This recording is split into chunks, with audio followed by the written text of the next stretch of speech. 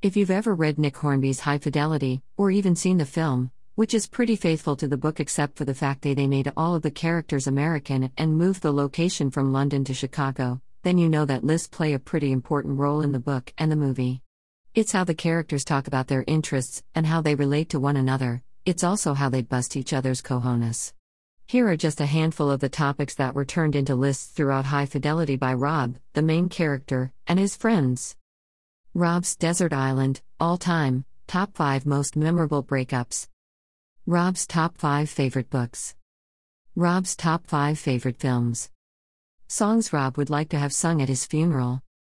Rob's top 5 dream jobs. Barry and Dick's top 5 songs about death. We all make lists. Shopping lists. Bucket lists. Wish lists. To-do lists. Dean's list. NSA watch list. Like it or not, it's how we organize our lives. If something doesn't make the insert topic here list, then it may as well not exist. Hey, that rhymes. There are even websites devoted to nothing but lists. If you're one of those people that pays attention to such things, then you'll know that Madison, Wisconsin has made it onto a plethora of lists over the years, such as Best Small Cities in the America, National Geographic Traveler, January 2018 Most Caring Cities in America, Wallethube.com, December 2017 Best College Towns for Dating, Datingadvice.com, October 2017 The World's 10 Best Beer Destinations, VinePair, January 2018 Top 100 Places to Live, Livability.com, January 2018. To name but a few. Given all those accolades, Madison was definitely on my list of places to visit, but I never really had the opportunity to go until an email from our friend at Whiskey Guy Rob, aka Rob Guard, not the Rob from High Fidelity, but a Rob nonetheless, and one hell of a coincidence for this list analogy of mine, landed in our inbox. Long story short, Rob offered to host myself and the mentee, a blogger from LA and friend of Rob in the West Coast office, for 2 days of distillery, brewery, and cocktail bar tours in and around the city. Was there ever a doubt that I wouldn't say yes to this most generous offer? Police is all I can say to that. Prior to departure on July 13th, there were a few back and forth emails between the soon-to-be 3 amigos. Rob, Madison Rob, not High Fidelity Rob, was kind enough to ask about our dining and drinking preferences, so after a few minor changes to his original itinerary, we had 2 breweries, 3 distilleries, an arts festival, and a couple of restaurants on the slate. Here's the itinerary that we settled on. Friday, July 13th. Noon, pick up G. Lowe from the airport. 12:30, arrive Ale Asylum Brewery for lunch/tour, tentative 2:30, pick up the Minty from the airport. 3 o'clock, short tour of State Line Distillery, tentative 4 o'clock, check into the Madison Concourse Hotel, reservation details for both of you are below 5:30, Wisconsin Brewing Company Friday night backyard party, short tour and a couple of pints 7 o'clock, Quivies Grove, a traditional Wisconsin dining experience in a historic setting. 9 o'clock, bar hopping around the Capitol Square. Saturday, July 14th. 8:30, breakfast at Short Stack Eatery, flexible start time 10 o'clock, wander around the Art on the Square Festival, visit the state capitol to get a view of the city. 12 o'clock, Dancing Goat Distillery in Cambridge. 1:30, lunch, TBD, and free time. 3:30, Yahara Bay Distillers pairing menu, time TBD 6:30, dinner at Harvest, time TBD 9 o'clock, bar hopping. Sunday, July 15th. 9 o'clock, breakfast, TBD afternoon, airport departures. Although we didn't exactly follow the times listed above, over the course of our 2 days together, we managed to hit every destination on our itinerary and even squeezed in a couple more stops during the bar hopping portion of our evenings. As Rob mentioned in his first email, the purpose of our visit was to evaluate Madison as an eating and drinking destination. While this sounds like a simple task, the one thing I've learned during my travels across this great land of ours is that everyone has elevated their game when it comes to food and drink. With 6,000 plus breweries, 1,300 plus craft distilleries, and tens of thousands of restaurants, bars, and cocktail lounges across the United States, it's virtually impossible to determine if the food and drink in one town is better than the food and drink in another town. That being said, as an eating and drinking destination, Madison was pretty darn excellent. And when you add in the fact that everyone we encountered was so warm and welcoming, what you have is a town that was an absolute pleasure to visit. Now that you know how I wound up spending a weekend in Madison, Wisconsin, here is all that went down in words and photos. Ale Asylum. We kicked off #Visit Madison weekend with a behind-the-scenes tour of Ale Asylum, a craft brewery that's located right outside of Madison Airport, aka Dane County Regional Airport. Our tour guide, Hathaway Dilba, who is also a co-owner, showed us the inner workings of their brewing facility, let us sample a couple of beers, and even let us taste some barley. Sipping on a pint of their Hopalicious while exploring all areas of their facility was a unique and memorable experience.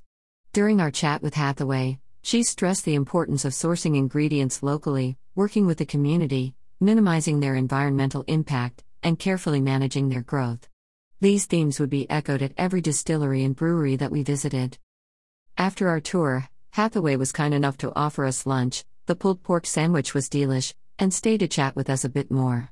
We learned that although born in San Francisco and raised in Los Angeles, Hathaway attended college in Madison and eventually made her way back to Wisconsin. It was a relaxed and groovy chat that occasionally strayed off topic. Teenage boys and their Fortnite addiction was a particularly sore subject for both of us. I'd say that this visit was a great way to start our eating and drinking adventures. Immediately following our visit, I posted a few of my Ale Asylum photos on Instagram.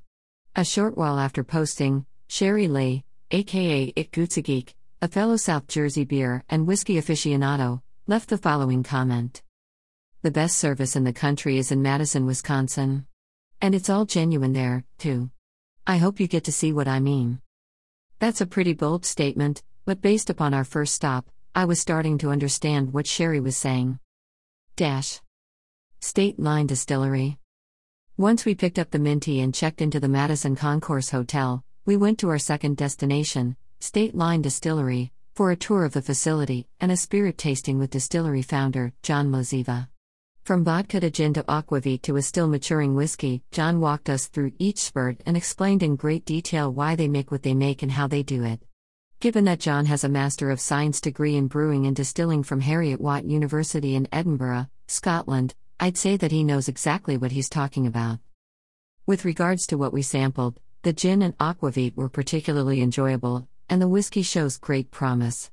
As far as the vodka goes, I'm not much of a vodka drinker, but the stuff that John is making with wheat and barley was actually quite flavorful. When we asked John about the vodka, he said that State Line doesn't distill the flavor out of it like many other distilleries do. I think Rob and the Minty will agree with me when I say that no, they most definitely do not.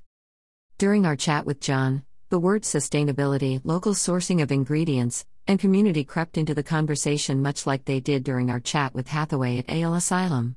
Whether it's the locally sourced herbs and grains used in their spirits and cocktails, the artwork on the walls made by Wisconsin artists, or the reclaimed wood taken from a Wisconsin barn that was used to create the tasting room, everything that John and his crew are doing at State Line is all about injecting a healthy dose of Wisconsin into all that they create. Given all of the competition that a small distillery like State Line has to deal with in order to survive in the marketplace, they have to find a way to stand out, so going hyperlocal seems like an excellent way to do that. Provenance is what it's all about, and based upon what I've seen, State Line is well on their way to establishing themselves as a Wisconsin distillery in every possible way. Wisconsin Brewing Company. Behind-the-scenes brewery tour number 2 occurred at Wisconsin Brewing Company, which is located in Verona, Wisconsin, 12 miles southwest of the state capitol building in Madison. Before showing us around the brewing and bottling facility, our tour guide, Kate Marquardt, let us sample their entire lineup of draft beers, which was served on a wooden beer flight board that was cut in the shape of Wisconsin. Rob, the Minty, and yours truly took turns sampling each beer, trying to figure out which ones were our favorites. Sampling 12 beers all at once gives you a real appreciation for what judges, at events like the Great American Beer Fest, must go through when trying hundreds of beers in one sitting as they try to pick a winner. While all 12 beers sampled were really good, and really fresh, my favorites were the Depth Charge Barrel-Aged Scotch Ale. Rob liked this one so much that he bought a bottle to take home, War Pig's Lazarite IPA, and the Pineapple Hefeweizen. Since working our way through a dozen beers was taking longer than expected, we're sippers and savorers, not chuggers, Kate allowed us to take our samples on the road, i.e., we carried them around the brewery's inner workings while learning about what Wisconsin Brewing Company is all about. Once again, the same themes arose, i.e., working with the community, sourcing locally as much as possible, and sustainability. Kate also talked us through the creation of their pineapple Hefeweizen and the problems they had with finding the exact pineapple juice to use during the brewing process. Details are a little fuzzy given that we'd already had a fair amount of booze and beer by this point of the day, and don't worry, we used Uber to get around most of the time, so no drinking and driving was going on, but from what I recall, this pineapple juice dilemma had to do with the viscosity of the juice, and the need to find one that wouldn't gum up the works, i.e. clog up the lines, during the brewing process. It's the divulging of these little details that make these types of tours extra special, and based upon the deliciousness of the finished product, I'd say that all of their efforts, and occasional misfires, paid off. Quivvy's Stonehouse. After all that drinking, the three amigos needed some sustenance, so off to dinner we went. The original plan was for us to take part in the Quivvy's Grove Friday night fish dry, but for whatever reason, Rob reserved a table for us at Quivvy's Stonehouse instead. While the idea of a fish fry sounds fantastic, in retrospect, eating at the Stonehouse instead of the paddock was a very good move because we were getting quite the rainstorm at dinner time, and outdoor dining in heavy rain isn't exactly my idea of a good time. We started things off with a round of cocktails. I had my first Wisconsin brandy old-fashioned. Click here to read all about it, and some shared appetizers, then ordered some entrees. Appetizers included a Hazen board which consisted of local cheeses, sausage and cured meats, and the appetizer sampler which included Madison mushrooms, King James strang tarts, strudel gorst, and trout black hawk. While not exactly a light and airy round of appetizers, when a restaurant says that preparing the wholesome food of our forebears requires sweet butter and heavy cream, fresh vegetables and fruits, and the best fish and meats from our region, you know you're in for a hearty meal. Everything was well prepared, and wholeheartedly enjoyed by the three of us. For my entree, I went with a locally caught lake trout dish called Lake Trout Phoenix. Here's how the Stonehouse menu describes this dish. Alderwood smoked Great Lakes trout fillet baked with a horseradish caper sauce, served with tender spring asparagus spears and lemon butter, and a Parmesan potato, honors the 250 Dutch immigrants who went down with the steamer Phoenix in Lake Michigan on November 21, 1847. My entree, which was a fine follow-up to those shared appetizers, wasn't the only menu item named after a piece of Wisconsin history. Their trout black hawk honors the Sauk Indian chief who fought the Battle of Wisconsin Heights near Prairie du Sac in 1832. Madison mushrooms honors the U.S. president whose name was given to a patch of Wisconsin wilderness in 1836, the year of his death. The Hazen board honors Chester Hazen, who built the first cheese factory in Wisconsin in 1864. Lamb Nolan honors John Nolan, the father of urban planning, whose recommendations in Madison, a model city, 1911, were largely rejected, and so on, and so on. While there's certainly quite a bit of Wisconsin history on the Quivvy's Stonehouse menu, the fun doesn't stop there. The building itself dates back to the 1850s, and throughout the house there are scores of antiques and memorabilia that go back to the 1800s. Our server took the time to tell us a bit about all of the goodies that adorn the Stonehouse and encouraged us to take a look around and explore all of the rooms. We did just that, and at the end of our tour, we found our way to the stone tunnels underground which serve triple duty as a tornado shelter, wine cellar, and passageway that connects the Stonehouse to the Stable Grill, the other restaurant that makes up Quivvy's Grove. All in all, the whole Quivvy's Stonehouse experience was great fun. My only regret is that we didn't stay a bit longer to have an after-dinner drink at the Stable Grill. Short Stack Eatery. For #visit Madison Weekend Day 2, we started things off with breakfast at Short Stack Eatery. There was quite the line that went out the door and onto the sidewalk when we first arrived, but thanks to Rob and his pre-planning skills, we skirted the line and went straight to our table. If you tried to pull that skirting the line crap in Philly, NYC, Boston, or any other East Coast city, a brawl would have ensued. Thankfully, that didn't happen in Madison. I'm an eater and a drinker, not a fighter. Short Stack Eatery's tagline is all breakfast. All the time. This is a concept that I can totally get behind because it's always a good time for breakfast. Pancakes, waffles, French toast, and eggs dominate the menu, as expected, and once again, locally sourced ingredients and community are the order of the day. Whilst perusing the menu, one item immediately jumped out at me: the blind. Here's what it's all about. Our blind special changes daily. Feeling adventurous? Order it on good faith and get it for $7. If you're a chicken, you can ask what's in it and get it for $11, but we've always preferred spontaneity to scaredy cats. But that's just us. And here's a little more about what they have to say about the blind. Picky eater or too many allergies to count? The blind special is not for you. The only question you are allowed to ask is sweet or savory? Being the cheap bastard that I am, even though I wasn't paying this time around, I'm not one to take advantage of someone's generosity, and since I'm generally an adventurous eater, I asked no questions, and went with the $7 version of the blind, thus cutting the bill by $4. You're welcome, Rob. What came out was a breakfast sandwich made with toasted whole grain bread, which was packed to the gills with fried green tomato slices, arugula, bacon, and eggs over easy. This was a satisfying, delicious, and stomach-coating meal that screamed, "I'm ready to drink."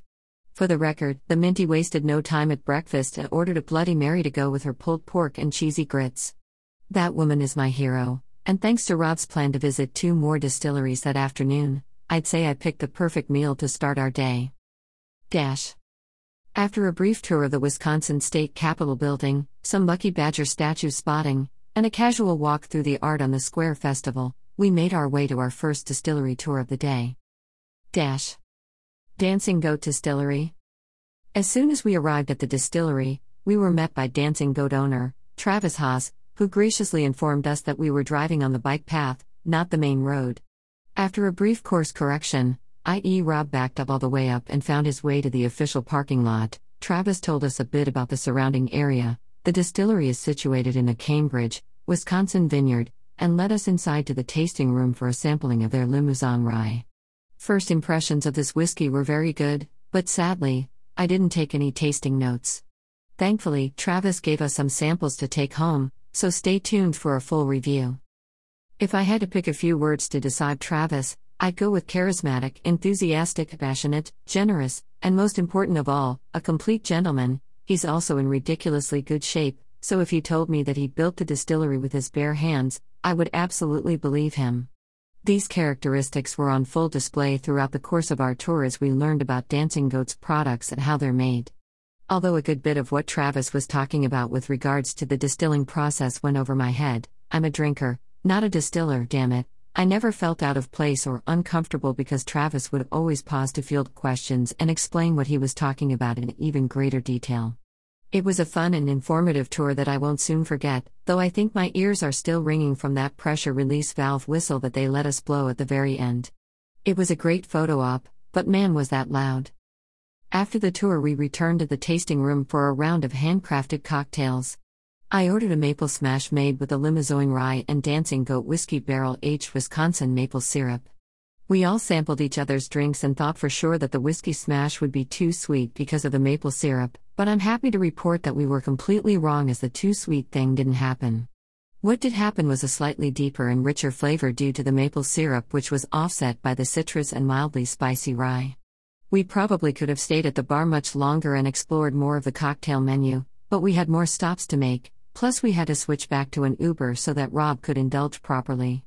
All in all, Dancing Goat was a fantastic stop that is definitely worth a revisit if I ever make a return trip to Madison. Yahara Bay Distillers.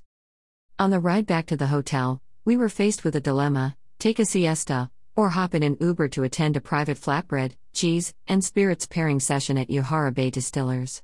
I know, tough choice, but we went with the food and booze session, and as we weighed our options, someone may or may not have said, "We'll sleep when we're dead.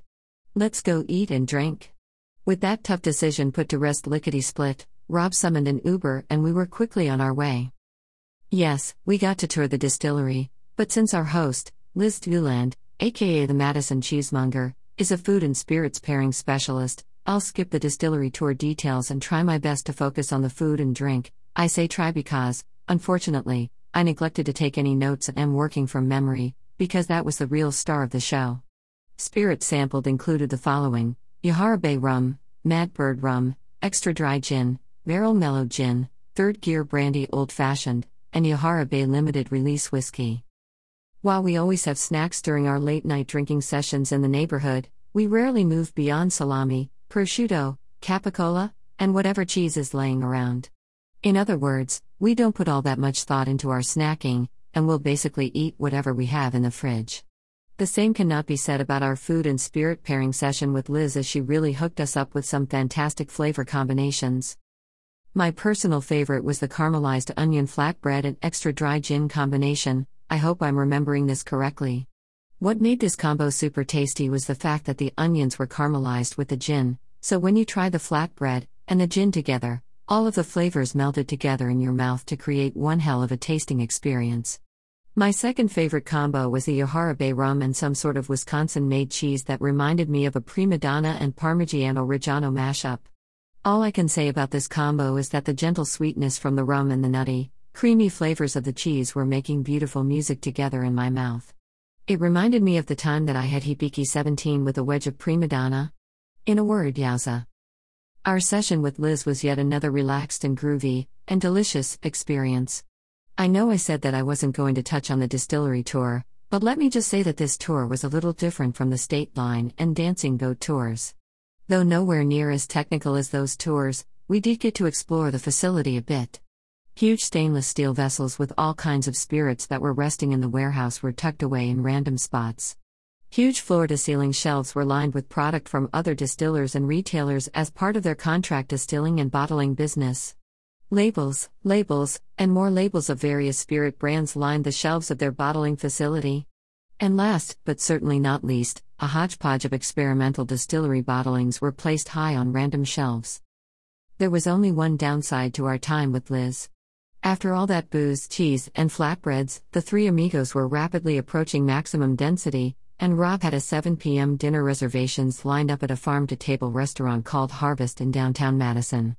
Yes, we were getting full. But did that stop us from heading to dinner anyway? Absolutely not. Harvest. Never give up, never surrender. That was our mantra as we headed to dinner at Harvest. We figured that after a morning and afternoon of eating and drinking our way through Madison, the best way to end the night would be with more eating and drinking. So as not to call it an early night and save room for a couple more drinks after dinner, we decided that our last meal on day 2 would be a lightish one. Instead of ordering entrees, we focused on the appetizer menu and ordered scallops, artichokes, beef tartare, mushrooms, and an arugula and beet salad for the three of us to share. Once again, we were treated to a delicious and beautifully presented meal made with locally sourced and super fresh ingredients. The only thing that I didn't enjoy were those sprouted lentils, which tasted a lot like bean sprouts.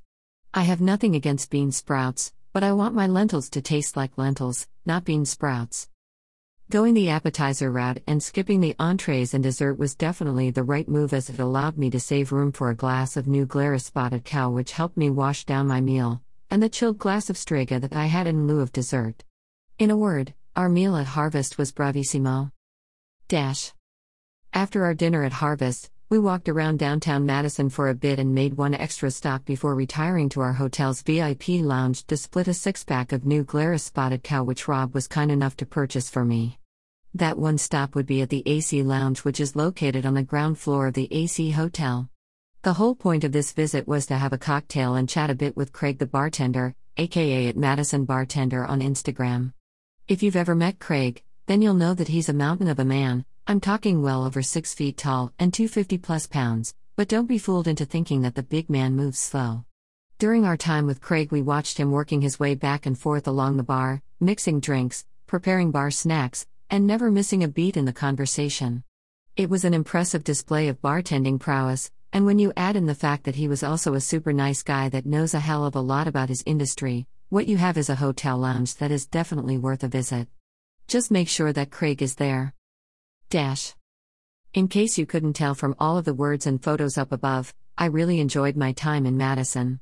It's a truly beautiful city with a plethora of fantastic options for food and drink aficionados such as ourselves. I hope I get to go back again really soon. Many thanks to Rob and the Minty for being super fun and tolerating my nonsense. And thank you to the Greater Madison Convention and Visitors Bureau for being oh so generous.